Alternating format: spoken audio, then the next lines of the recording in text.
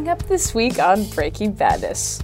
Today we discuss how sleep deprivation isn't the only thing attacking your machine's memory, an update on APT 27 titled The Ghost in the Shell, and our unresolved issues with DNS tunneling attacks.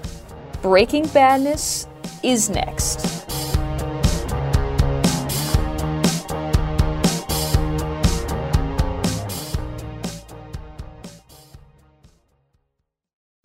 Welcome to Breaking Badness, episode number 4. We recorded this episode on March 4th, 2019. I'm your co-host, Kelsey LaBelle, self-proclaimed wordplay pundit, and with me co-host Emily Hacker, who has at different points been called advanced, persistent, and a threat. Last but not least, sadly, Tim Helming won't be joining us today. He's at that small little conference. What is it? RS? What is? Arrest me. Oh, yes. Yes. So, we've got a lot we have on the old agenda today. The old agenda. Apparently we need Tim to, Tim pulls us together. Yeah. We're like a pair of curtains, and Tim just pulls us on right together. He is the curtain knob that holds us together. Oh, no. Oh, Tim. We miss you, Tim.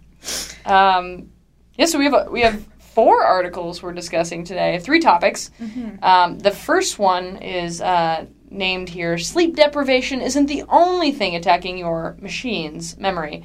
And so we'll be focusing on how incredible that title is, obviously. Yes.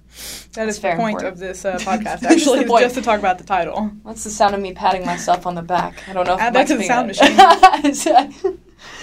Add that to the sound machine.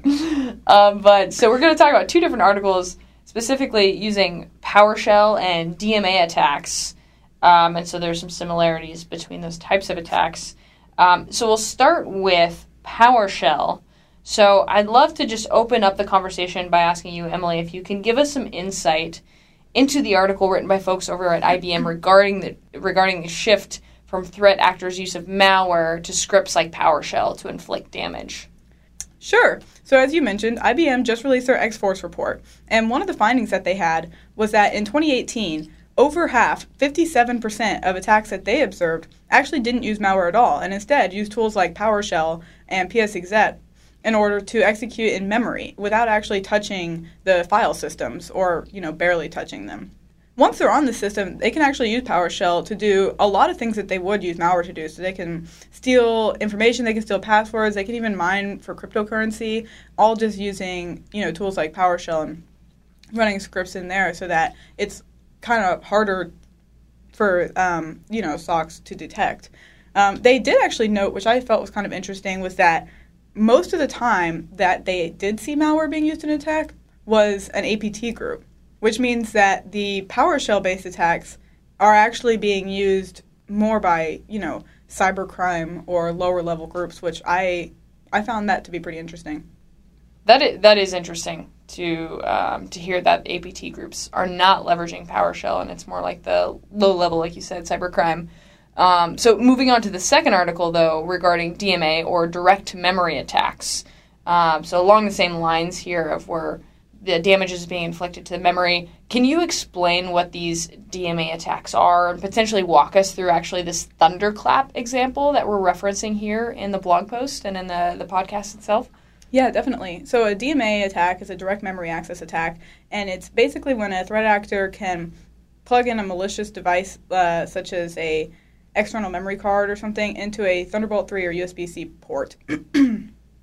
So if you are currently at RSA, which many of you may be, definitely take vendors up on those free USB. Definitely. Yeah, that's There's my takeaway. There's nothing that can go wrong, I think, when you plug a mysterious USB in.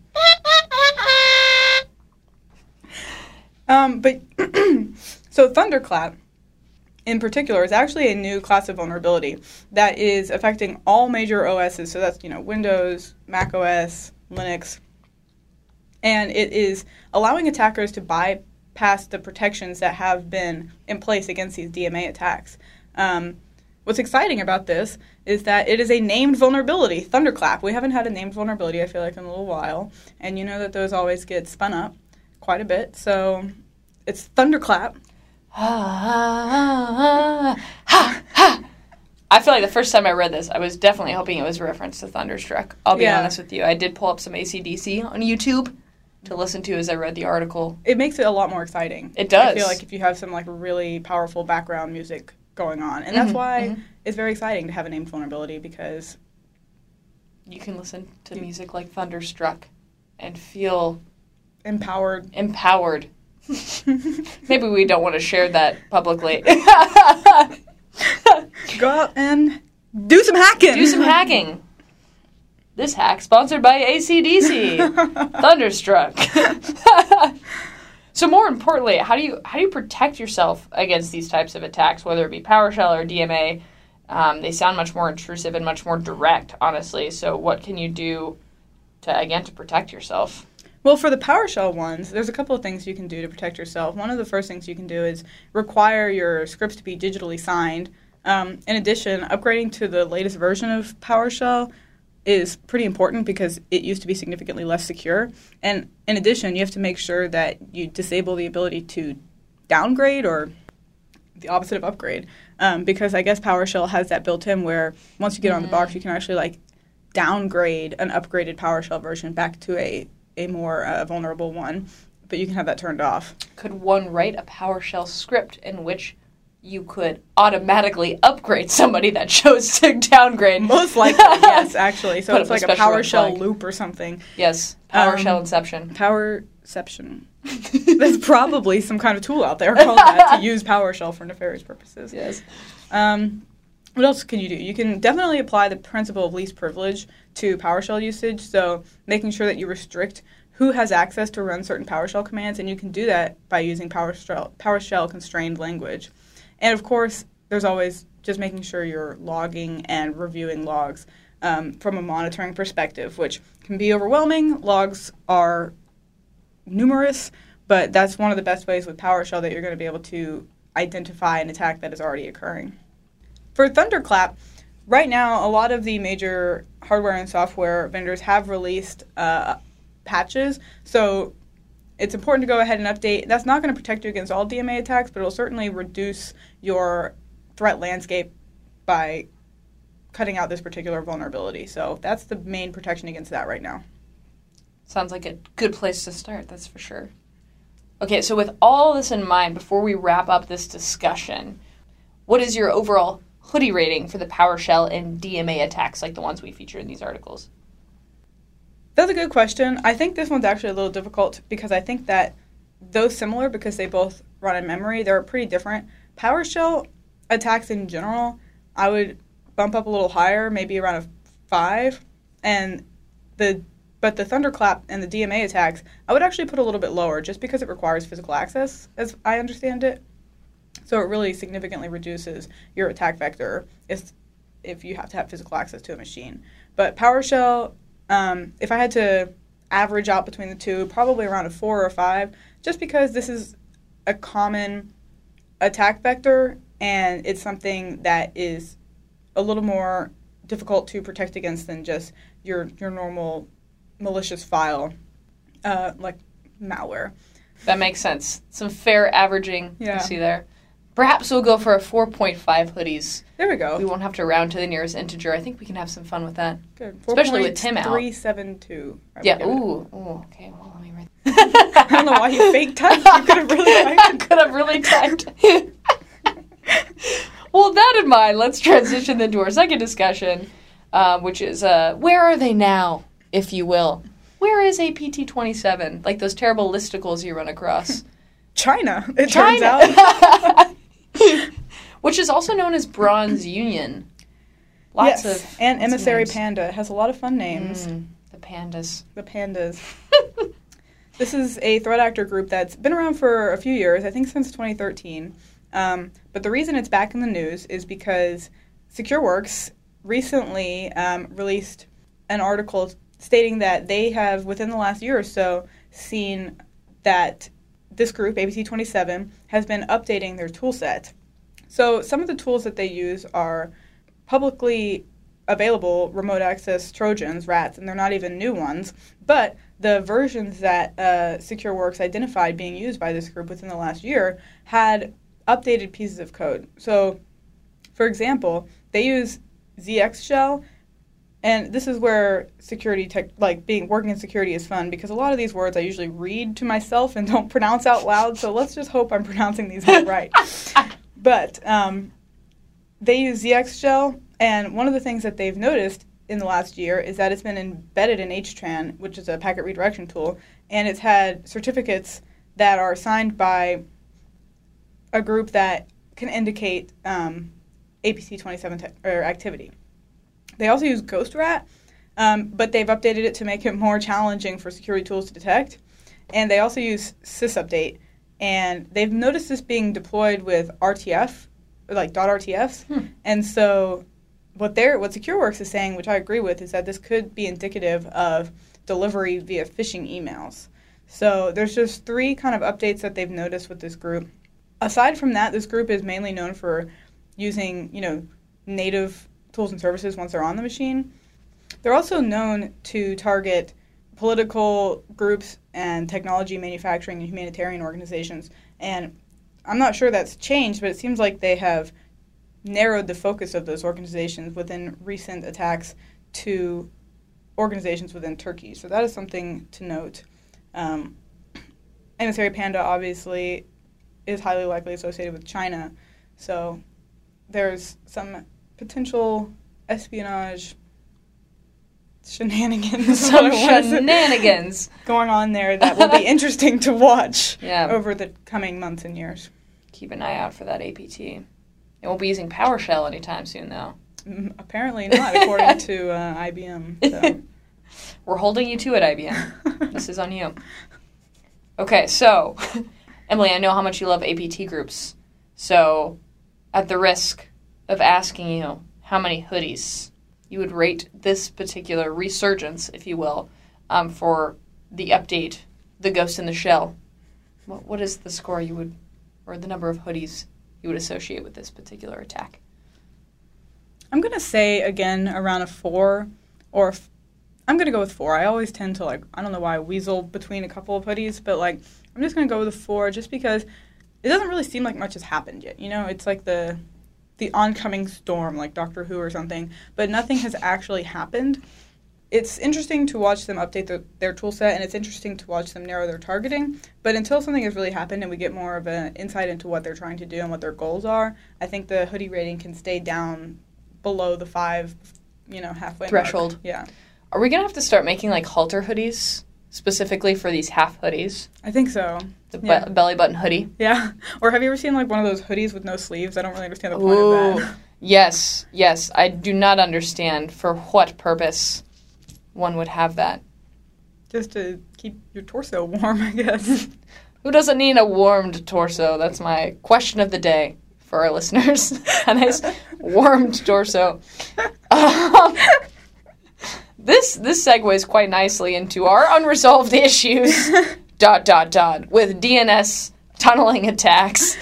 Oh, my goodness. So there was a recent study of newly observed host names and DNS tunneling in the wild. I love that we use that in InfoSec. In the wild. In the wild. It really is exciting. It makes me think of a forest. Can we do a Nat Geo InfoSec edition?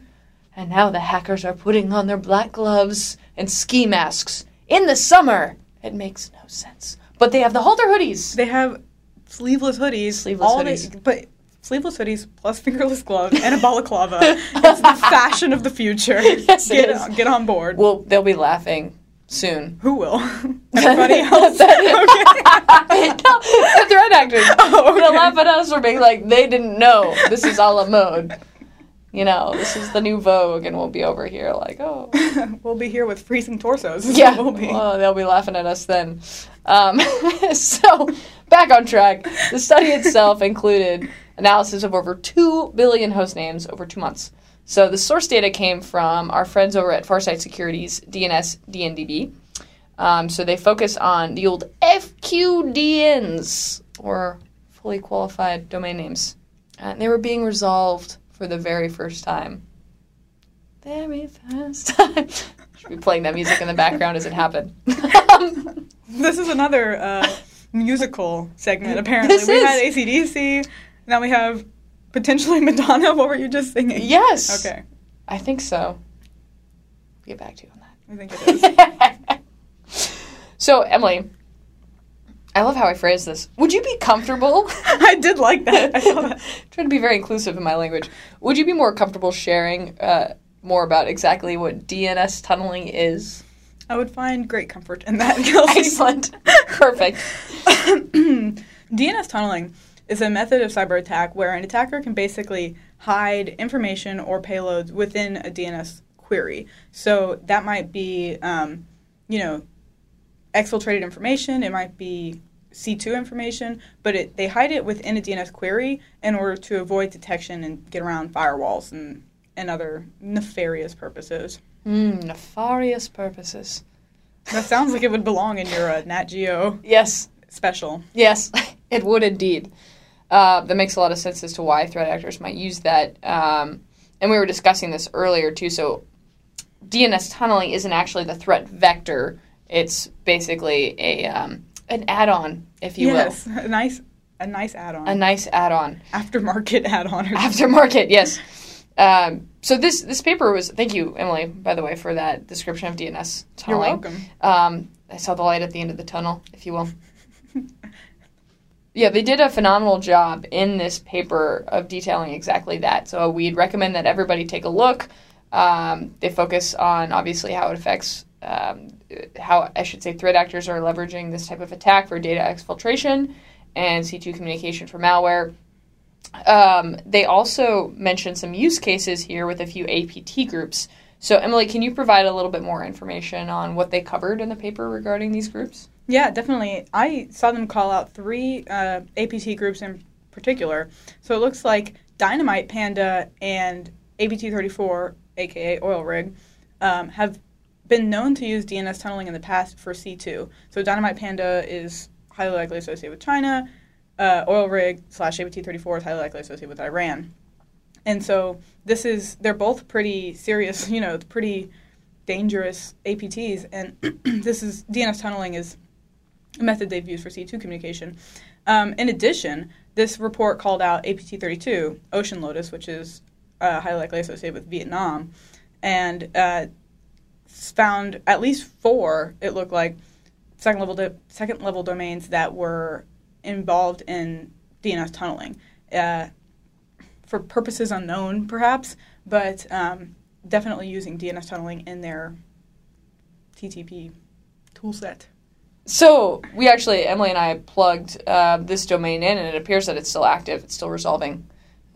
So keep an eye out. Yeah, still activity that might be used currently.